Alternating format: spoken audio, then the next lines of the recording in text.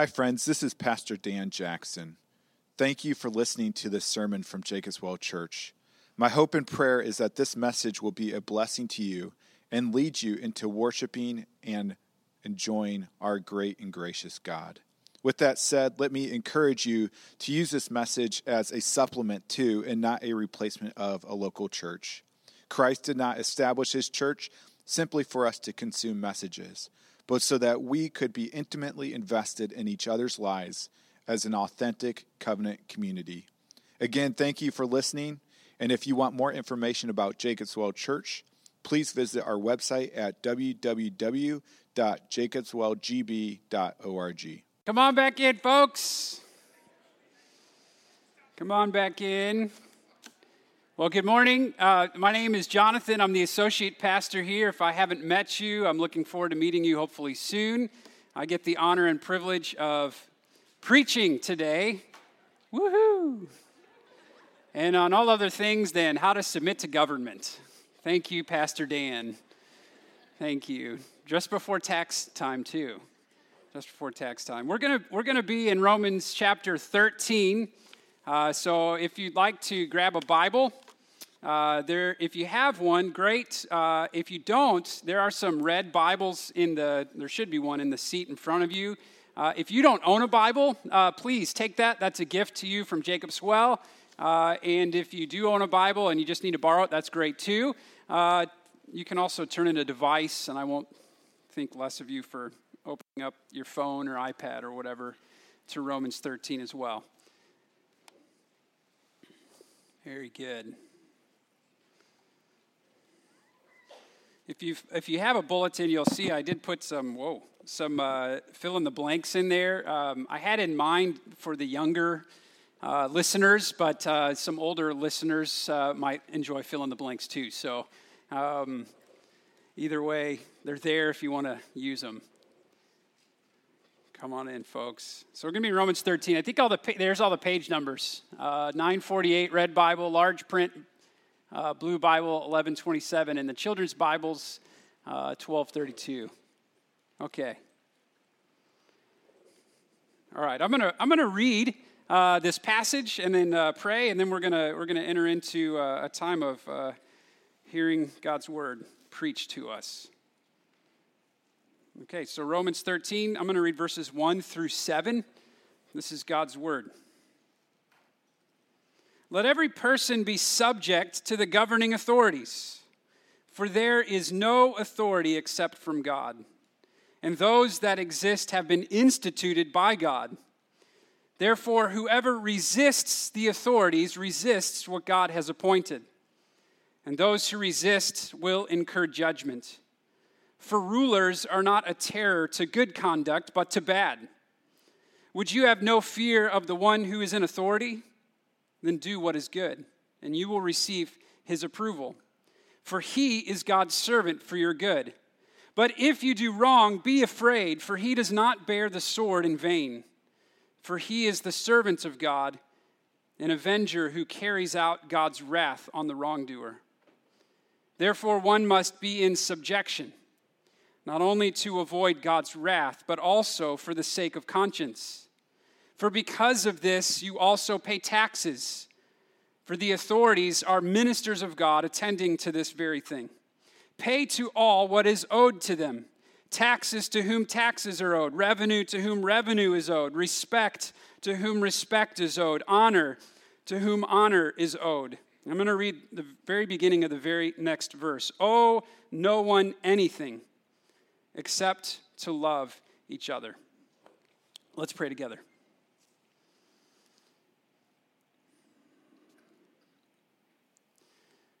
Our gracious God, we humbly submit ourselves to your word now. And we ask, Lord, by your Spirit, grant us the capacity to understand your word. Grant us hearts that are ready to receive your word. Convict us, Lord. Challenge us. Encourage us and remind us of your wonderful sovereign grace. remind us, Lord, that you are a God who has come to rescue us for the sake of your kingdom and for your glory. Lord, I pray that the words of my mouth and the meditations of our heart would be pleasing and acceptable in your sight. O Lord, our rock and our redeemer. In the name of Christ and by the power of the Holy Spirit we pray. Amen.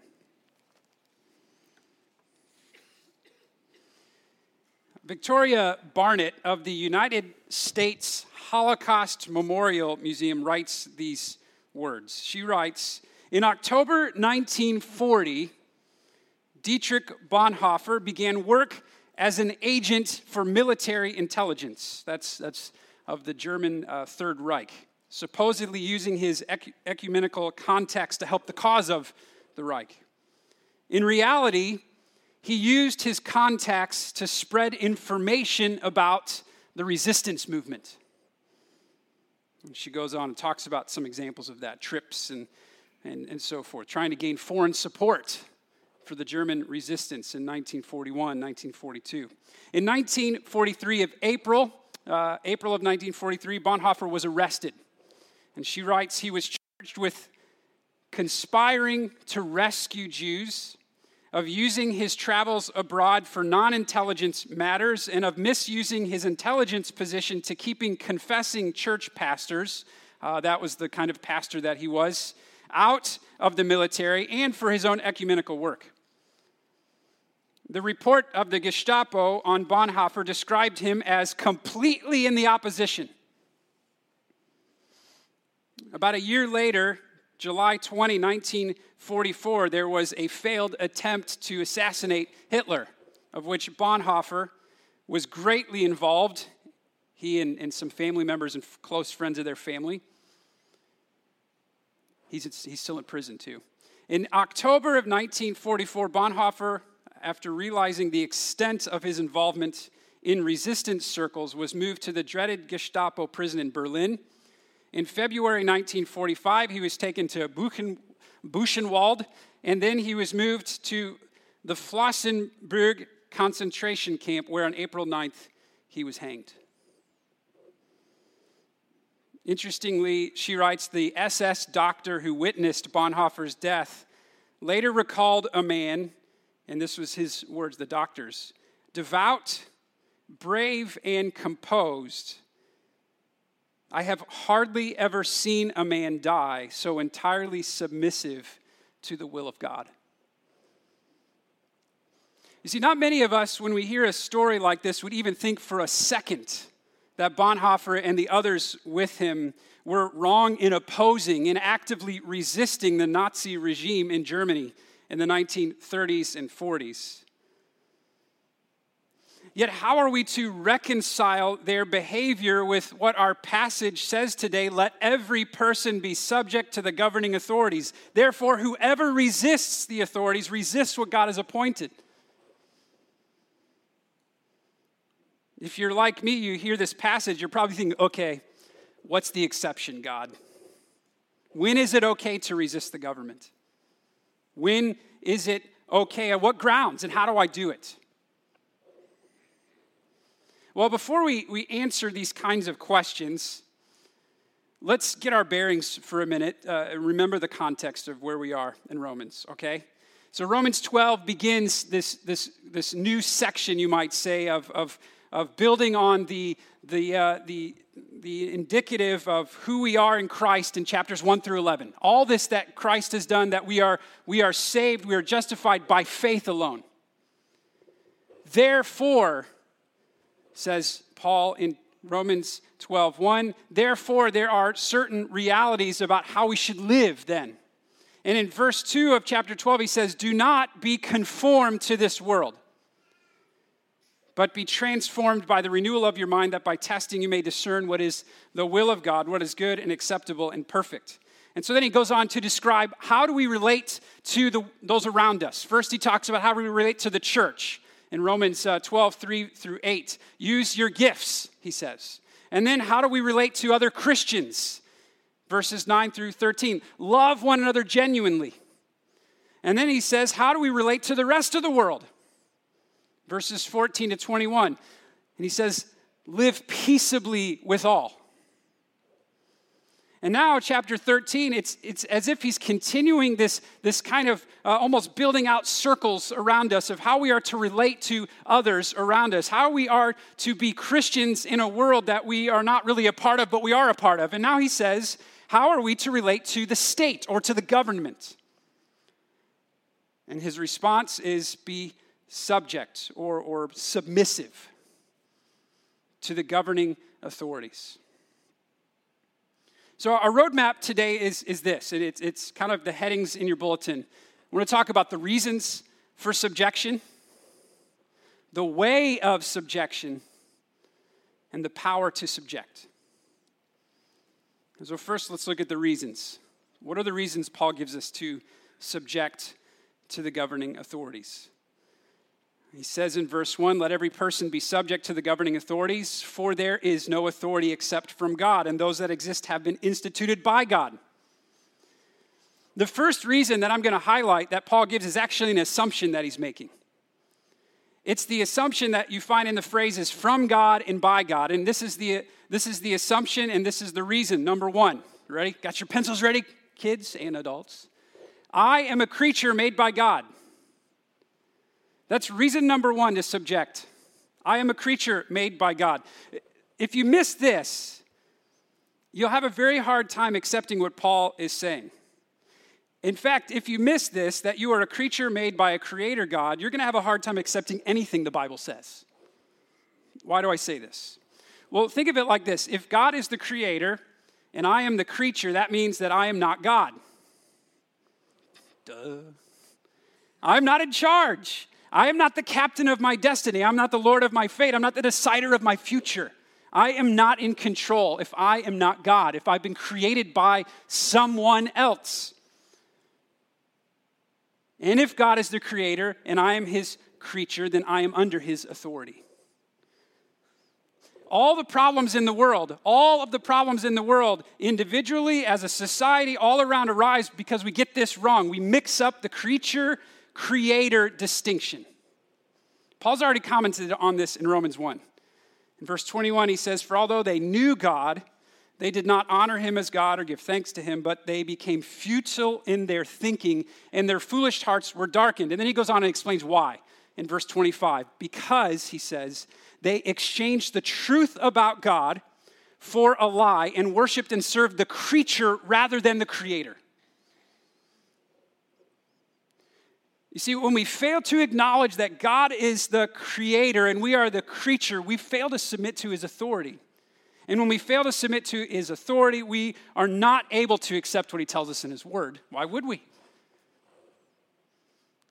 Imagine with me for a minute that I have this lawnmower, which I have, and it breaks, which it does.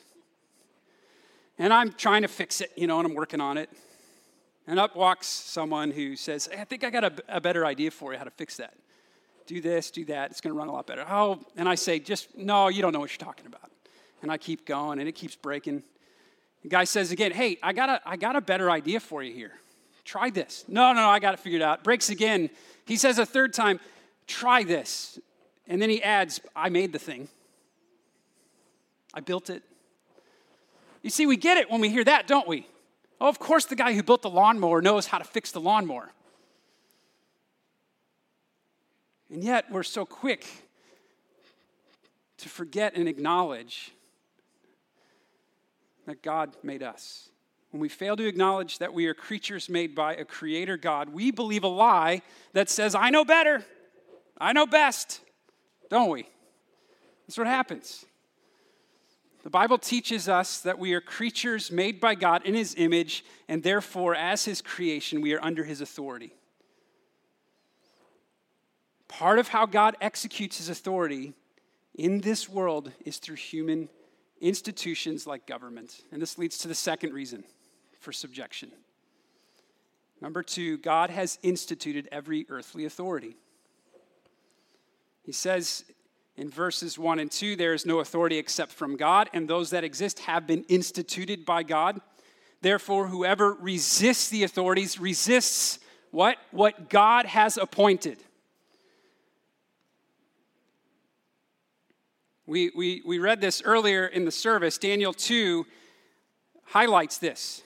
Now, bear in mind, this is spoken of a king who is the king who carried off the Israelites into exile. Not a Christian, not a believer. And this is spoken, and it says, He, God, changes times and seasons. This is Daniel 2, verse 21, if you're taking notes. He, God, removes kings and sets up kings. He gives wisdom to the wise and knowledge to those who have understanding. He reveals deep and hidden things. He knows what is in the darkness, and the light dwells with him. Okay, so you're probably thinking, okay, wait a minute. Those authorities that exist have been instituted by God or appointed by God or ordered by God, you could say. All ways you can interchange that word instituted. Does this include Hitler? Does this include Stalin? Does this include Saddam Hussein? Does this include Kim Jong-un? You see, the answer, whether we like it or not, is yes. There is no authority except from God. And those that exist have been instituted or ordered or appointed by God. Consider this conversation as an example. It's a conversation that Jesus has with Pilate. You know, he's been arrested. He's on trial. And just before Pilate is about to hand him over to be crucified, Pilate's trying to clear his conscience here. He's going, something's not right here. And Pilate says this, John chapter 19. It says he enters in, he's frustrated because the crowds are going, hand him over to us, crucify him. And Pilate's going, I don't see anything wrong with this guy. So he goes back into Jesus and he says, this is John 19:9, where are you from? Jesus doesn't give him an answer. So Pilate says, you're not going to speak to me? Do you not know that I have authority to release you and authority to crucify you? Love this part. Jesus answers, you would have no authority over me at all unless it had been given you from above.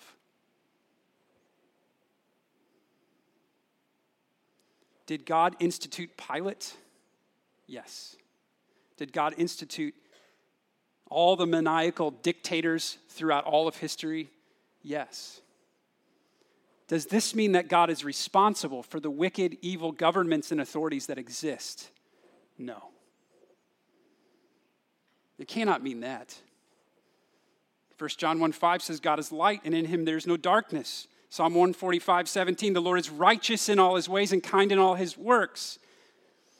This is hard for us. Our pea brains have a hard time getting this. Although God has sovereignly instituted or ordered every governing authority, he is not and cannot be responsible for the choices these authorities make to not fulfill their God-given purpose for governing. Here's an example from baseball. Anyone like baseball? Yeah.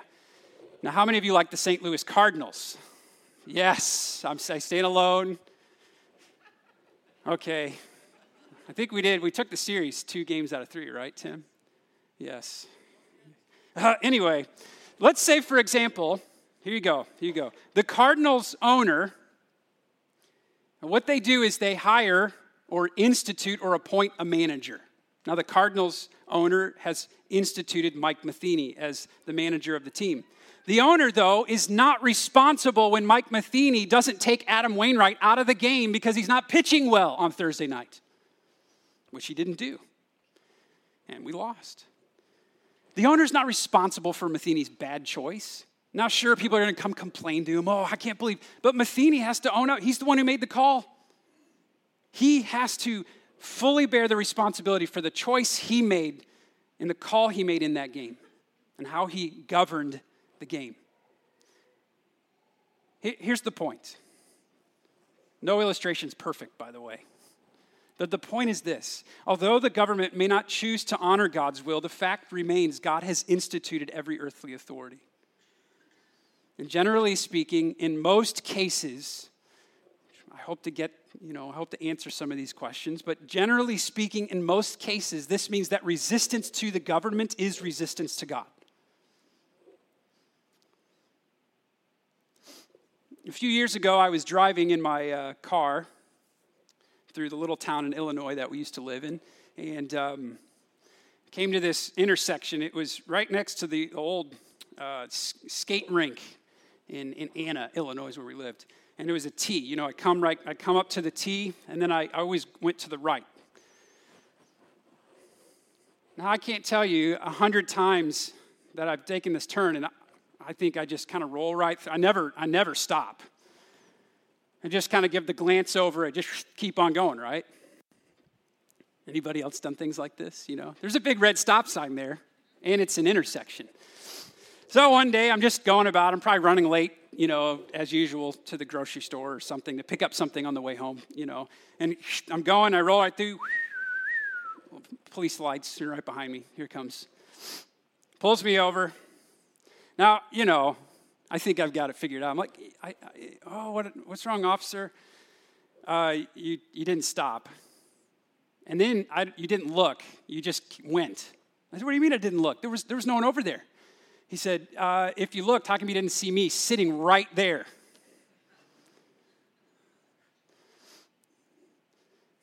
Resistance, right? Resistance. In God's great humor, I had to go to the courthouse to pay the ticket, and the clerk that helped me happened to be the church's choir director. The district attorney was also a member of our church, and she said, you want me just to send it up to Tyler so he can take care of it for it? No, I need to pay my fine. Paul gives us another reason here to subject ourselves to authorities, and he says it in verse 2. He says, those who resist will incur judgment. And here it is, number 3, if you're writing things down. Resistance to earthly authorities incurs judgment and wrath. We hear the word resistance, and I think we want to think that it means in some way that I'm actually like speaking out against someone, like me speaking out against that officer. Well, no, officer, no one was coming. Why does it matter, And then I went home and complained to my wife probably for an hour about, I don't understand this law. Nobody's coming. Why do I need to stop? I looked, Resistance, in fact, though, is any time we oppose in our hearts, in our minds, or actually in outward actions, the law or the government. Anytime we go against, and it doesn't have to be just outward. Remember, Jesus says this. It's not just about what you do on the outside. It's about what's going on inside your heart.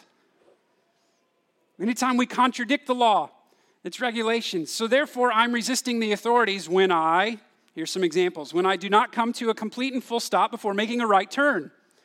When I speed on the way to church this morning. When I take outside food and candy into the movie theater right by the sign where the owners have said, do not bring this into my establishment. I'm resisting the authorities. When I steal cable TV from my neighbor, or maybe I share my Netflix password with everyone and their sister, and everyone's borrowing that Netflix account. Anyone else do that around here? Yeah. It's on your conscience. When I lie about my age to get the senior discount at McDonald's, didn't work. I haven't done that. I have not done that. My father-in-law turned gray when he was like 38, and they just started giving him the discount. He said, no, I'm not. And after a while, he stopped arguing because they just, no, sir, it's okay. It's okay. They felt bad, like he was, no, I don't. Maybe tax time's coming up, right? Maybe we resist authorities when we adjust the facts and figures just a little bit to our advantage. Paul says this, I will incur judgment and wrath because of my resistance. Okay, illustration. Let's say Pastor Dan and I are at Chuck E. Cheese. Around here, we call that Tuesdays. Pastor Dan is playing whack-a-mole, and he keeps winning all the tickets because he's very good at whack-a-mole. He's talented at whack-a-mole. I, however, am terrible at this game. My 8-year-old son and my 3-year-old son are better at this than I am, but I'm terrible. So I'm angry. I have no tickets to buy prizes. And Pastor Dan just walked up and bought the giant stuffed monkey that I had my eye on. So now I go on a rampage. I smash the counter, I throw pizza across the room, Chuck E. Cheese, the big stuffed guy, I punch him in the face. I finally take and eat all the Tootsie Rolls from behind the counter, and then I pass out. When I wake up, I'm handcuffed in a police squad car on my way to the Brown County Jail to spend the night. What happened? Because of my behavior, because of my resistance, I incurred the judgment and wrath of the government. That's an example of judgment and wrath. It's punishment. When we fail to uphold the laws and regulations of the society in which we live, whether it be speeding or something far worse, we are in fact resisting the governing authorities God has placed over us. And resistance to the authorities, according to Paul, incurs judgment and wrath of those authorities. Now, does that mean that every time I resist the authority that I'm going to incur the wrath right then? No, doesn't mean that. Does it even mean that every act of resistance is going to incur some sort of judgment or wrath from the earthly authorities? No. What this means is that when I resist the authorities, I'm opening myself up to the potential judgment and wrath of those earthly authorities. Paul tells us why this is the case, okay? He says, for rulers, verse 3, are not a terror to good conduct, but to bad. Would you have no fear of the one who's in authority? Then do what is good, and you will receive his approval. For he is God's servant for your good. But if you do wrong, be afraid, for he does not bear the sword in vain, for he is a servant of God, an avenger who carries out God's wrath on the wrongdoer.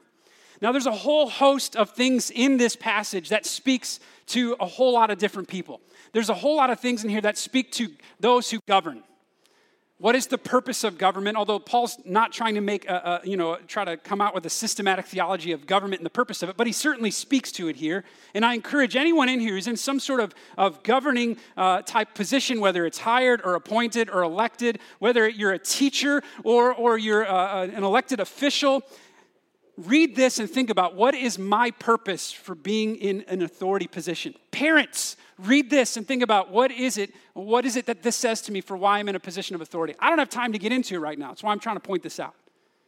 What I want to point out, though, is that the purpose of government is supposed to be for the good of the people whom they govern. For keeping order and peace, restraining wickedness, restraining evil. That's supposed to be the purpose. That's the nugget that I want you to get out of this. Dietrich Bonhoeffer, interestingly, wrote in the Cost of Discipline about this passage. Dietrich Bonhoeffer, you should know, he wrestled for years before he even got involved with the plot to be a part of undoing the Nazi regime. It was not an easy decision for him. It wasn't like, oh yeah, I think I should go about it. No. They tried to send him to America so that they could protect him because they thought, your mind is too great. You got to get out of Germany because they're going to come after you. And he said, no, I got to be here. But he says this in the Cost of Discipline. He says, if only Christians will concentrate on perceiving what is good and on doing it as God commands, they can live without fear of the authorities. For what has a Christian to fear so long as he remains faithful to his Lord and does that which is good? He says, a little later, he says, it doesn't matter what others do, it matters what we do. Isn't that true? We get so worked up about everyone else. They're doing that, the government's keeping me from this. No, it matters what we do. And Paul's giving us clear instruction on how we are to relate to the state. And he summarizes it in verse 5. He says, therefore, one must be in subjection, not only to avoid God's wrath, punishment, worked out through the government, but also for the sake of conscience. This is the idea that we are, as his people, our conscience binds us to do his will. And part of his will, he's saying here, is that we are to be submissive to our authorities. Bonhoeffer goes on and he says that the Christian should receive praise from authority. If you're doing these good things, you should be praised from the authorities. But he says, if instead of praise you incur punishment and persecution, what fault is that of his? After all, he was not looking for praise when he did that which brought him punishment, nor did he do good for fear of punishment. We ought not to do these things because we're motivated. Well, if I don't do this, the government's going to come after me. We ought to do it because of our conscience that binds us to the Lord. We subject to our governing authorities because we are bound to do the will of God, not because we're afraid I might get a speeding ticket.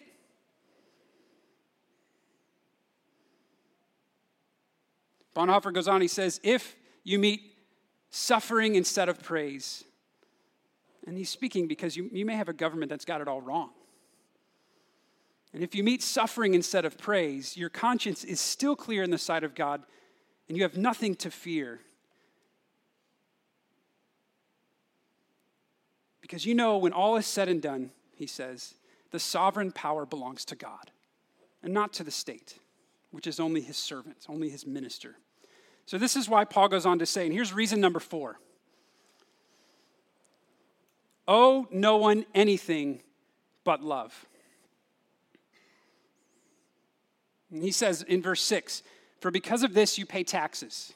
You pay taxes for the authorities are ministers or are servants of God attending to this very thing. They are set up in a position to govern over us, to keep peace and the welfare and to restrain evil and wickedness. And so therefore we pay taxes to support that. Now you're probably saying, okay, but what if the government is corrupt?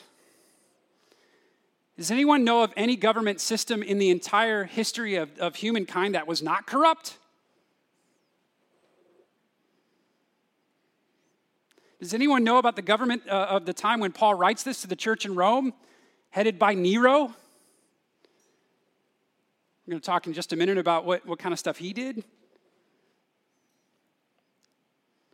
And yet Paul says, verse 7, pay to all what is owed to them. Taxes to whom taxes are owed. Jesus said the same thing, remember? Give to Caesar what's due to Caesar. Jesus paid his taxes too. Revenue to whom revenue is owed. That's really what the IRS stands for, Internal Revenue Service. It's the revenue of the government. Respect to whom respect is owed. I think this is harder for us, honestly, than paying our taxes, to be quite honest. Honor to whom honor is owed. In verse 8, which ties the two sections together, owe no one anything except to love each other. We ought not to be in debt to those around us. Our only debt ought to be to love. So the question is this. How do we do this? How do we do this? What is the way of subjection? On the surface, we're hearing, don't resist authorities, but just comply. What if my government is corrupt? What if I'm asked to sin? What if I have to break the law to keep from sinning? What if keeping the law contributes to the destruction of others? What if my government isn't upholding the biblical purpose for government? Do I have a right to resist at that point? Or is the passage just saying, I have to submit and obey no matter what? Or you might be thinking, maybe Paul wrote this at a particularly peaceful time when the government was kind and good. This is the government that Paul wrote, the conditions to whom Paul wrote in Rome during the 50s and 60s. He wrote the letter to the church in Rome in around 57-ish. He's in prison. In 54, Nero came to power. Nero is the kind of guy who was a maniacal dictator. He hated Christians. He blamed Christians for burning the city in 64. Tacitus records this in his annals about what happened when Nero blamed the Christians for the burning of the city. It says he put them to death, and besides being put to death, the Christians, were made to serve as objects of amusement. They were clothed in the hides of beasts and torn to death by dogs. Others were crucified. Others set on fire to serve to illuminate the night when daylight failed.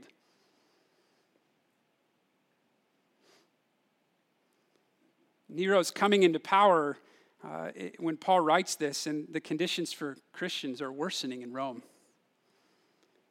And what does Paul say? Be subject to your governing authorities, for every institution has been appointed by God. Doesn't this, just a side note here, give us a subtle reminder that Scripture is the inspired Word of God? What human document would encourage subjection to a maniacal dictator who unjustly kills people? So how do we answer this tough question? Well, let's step back for just a moment and consider the context of Scripture and ask the question, has anyone else in the Bible faced a situation where they were asked to do something that went against Scripture? The answer is yes. You can find in Daniel a few cases of this with Daniel and his three friends, Shadrach, Meshach, and Abednego, which is funny, even in that we acknowledge most often their names given to them by Babylon, but not their actual Jewish names, which right there is a sign of their subjecting to the governing authorities. Here's these Jewish men coming into this place in exile, and they're given these new Babylonian names, and they say, okay, we'll subject to that. A little later in chapter 1, the king wants them, the chief of the eunuchs wants them to eat all the king's food, the food and the wine. And to this, Daniel and his friends say, we can't do that. It's going to defile us. And so they respectfully ask, can we abstain from the food and wine of the king's table and just eat water and vegetables? Give it 10 days. Come back, and if we're really bad off, that's fine. Do what you need to do, meaning go ahead and kill us. And of course, if you know the story, they come back and they find out they're healthier. So then everyone else has to eat the vegetable water diet. Poor guys. Daniel 3, the three friends are faced with the choice. Do they bow down to the golden image, of Nebuchadnezzar? Everyone, Daniel 3:15, if you do not worship, you shall immediately be cast into a burning fiery furnace. And who is the God who will deliver you out of my hands? This is Nebuchadnezzar, right? So the very next verse, Shadrach, Meshach, and Abednego answered and said to the king, O Nebuchadnezzar, we have no need to answer you in this matter. If this be so, our God whom we serve is able to deliver us from the burning fiery furnace, and he will deliver us out of your hand, O king. Love this part. But if not, be it known to you, O king, that we will not serve your gods or worship the golden image that you have set up. So they don't. You know how the story goes. They're thrown into the furnace. God does save them. Daniel 6, the conspirators against Daniel persuade the king to make a law that prohibits prayer to anyone but the king.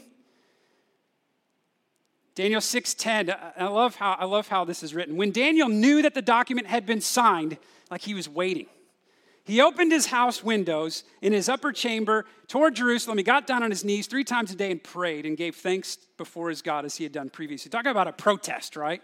I'm going to pray to God. And what happens? He's thrown in the lion's den. God in his mercy saves him. One more example in the New Testament. Acts chapter 5, the apostles, Peter and the apostles are brought before the council. The council says this in verse 28, we strictly charged you not to teach in this name, yet here you have filled Jerusalem with your teaching, and you intend to bring this man's blood upon us, that is Christ, his blood upon us. And Peter and the apostles famously answer in verse 29, we must obey God rather than men. What can we learn from these situations? And I'm going to kind of move a little quicker here through the last bit. We're through the bulk here. We just have a few more points here. What can we learn? The first thing is this. The way of subjection, the first thing is this. Biblical subjection does not mean universal, absolute obedience. It'll show up in a minute, I think. It does not mean universal, absolute obedience. The Christian conscience, above all else, is obligated to obey God. If you're faced with a tough situation where obedience to a particular law or regulation means disobedience to God, then the Christian is obligated and called to obey God. You notice in these cases, the men chose to obey God rather than men. Also notice the nature of the resistance. It had to do with the worship of God. It had to do with the proclamation of the gospel.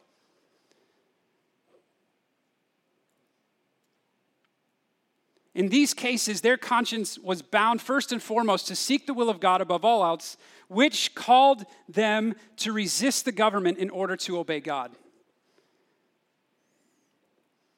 The second thing, biblical subjection means, however, if possible, so far as it depends on you, to live peaceably with all. As far as it depends on you, if possible, Submit to your authorities willfully, voluntarily, joyfully. Especially when we're not dealing with weighty matters like worship of God, pure worship of God.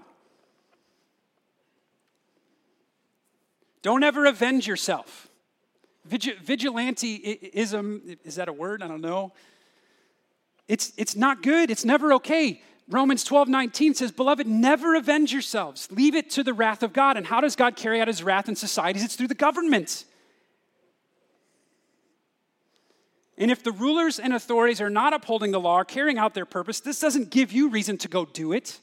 Rather, we are to pray for them. Rather, we are to respectfully speak up, get involved. We need more Christ-centered, grace-filled politicians. Get involved at a local level. You don't have to go for the moon and try to go for president. If possible, as far as depends on you, pay to all what is owed. Pay your taxes, friends. Every government was corrupt. Paul said, pay your taxes to the government of Nero, knowing Nero was taking that money and doing horrible things with it. Your conscience can be clear. You can pay your taxes.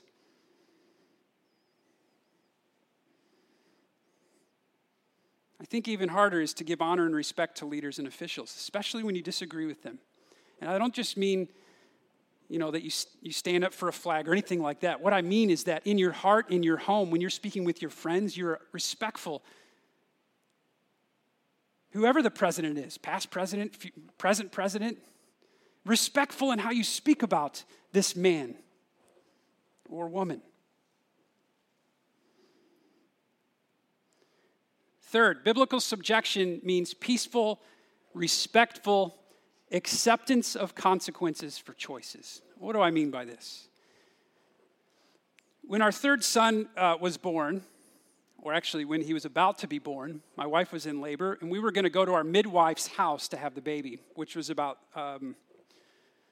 22 miles from our house, and I had to take a 2-lane road to get there. Now, my wife kept saying to me, I'm about to have the baby, we need to go. I'm in labor. And then it got to the point where she's like, okay, what are we doing? I'm like, okay, I think we got to get in the car. What did I do? I chose to go 95 miles an hour on a 55-mile-an-hour 2-lane road with my flashers on, honking my horn the whole time. Because I didn't want her to have that baby in the car. Now, I made a choice. I made a choice to willfully resist the authorities' law of 55 miles an hour, and I was ready to accept the consequence. If I get pulled over and get a ticket and maybe thrown in jail, I will accept that consequence because my wife and this child are more important at this moment than that consequence to me. I was resisting the government, but it's a choice I made. My conscience before God made that choice. You notice in these examples of how Daniel and his friends and the apostles respond when they resist authorities. You don't see Shadrach, Meshach, and Abednego, okay, we're not going to bow down. Let's make a break for it. What do? They say, King, we have no answer other than to say we're not going to do it. It says they were then bound and in their clothes taken. They peacefully, respectfully walked into that fiery furnace or were thrown into it. I'm not sure the guys who took them there burned up because it was 7 times hotter than usual. Daniel peacefully, respectfully goes to the lion's den. He made a choice. The apostles go on preaching and rejoice when they are able to suffer for the name of Christ, but they made a choice and they were willing to accept the consequence for that choice. The last thing here, and I know I'm short on time and I apologize. The last thing here is, how are we going to do this? How are we going to willingly, peacefully, and respectfully submit to government? How are we going to do this, especially when all of us live under regimes, under governments, under institutions that in some way or another are corrupt? Hebrews 12:3 says this. Wait for it. Wait, there it is. Consider him, that's Christ, who endured from sinners such hostility against himself, so that you may not grow weary or faint-hearted. Consider this, friends. Jesus subjected himself to the Father's plan of redemption. And he says multiple times, I didn't come here to do my own will. I came to do the will of the Father. You remember his prayer in Gethsemane. He says, Father, if it's possible, let this cup pass from me, but nevertheless, not as I will, but as you will. Jesus subjected himself to the Father's plan, to the Father's authoritative will. And in order to accomplish the Father's plan of redemption, what did Jesus have to do? Jesus had to voluntarily, joyfully, peacefully, and respectfully subject himself to the earthly government of his day. The conversation in Matthew 26, I love this one verse. It's verse 53. They've come with clubs and swords and torches, like they're hunting the big ogre, Shrek, we're going to get you, Jesus. And what does Jesus say? Put your sword back into its place. Verse 53, do you think I cannot appeal to the Father, and he will at once send more than 12 legions of angels? What's Jesus saying? I lay down my life voluntarily and willingly. I subject myself to you, Pharisees, to you, Pilate, to all of you sinners. I subject myself to this death. Taking this punishment I don't deserve. Why did he do this? Because he knew we deserved it.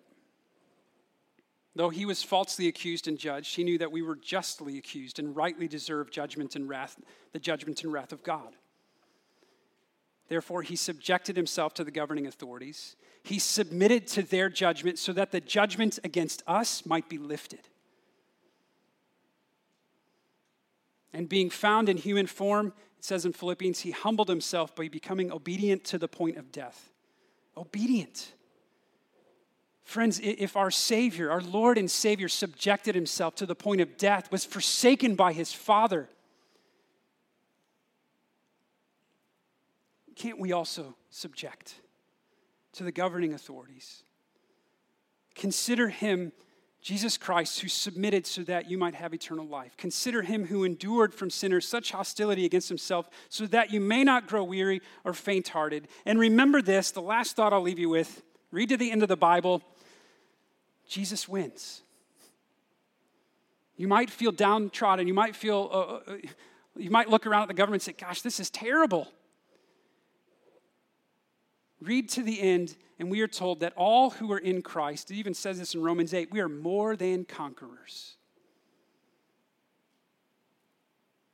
Consider him who submitted, and do not grow weary. Do not be faint-hearted, friends. Rather, let us submit with respect and submit with joyful hearts, because we have a King who is over all, and a King who gloriously reigns. Let's pray together. Father, thank you that you reign. And even when we don't see and understand how you're at work, Lord, you're at work. And you are the King. You have put all things under the subjection of Christ's feet. And Jesus, we praise you that even right now we know that you have ascended to the throne. You are sitting on it and reigning and ruling. And all the creatures in heaven are bowing down and saying, worthy is the Lamb who was slain to receive power and honor and dominion and authority for all time and now and forever. Amen.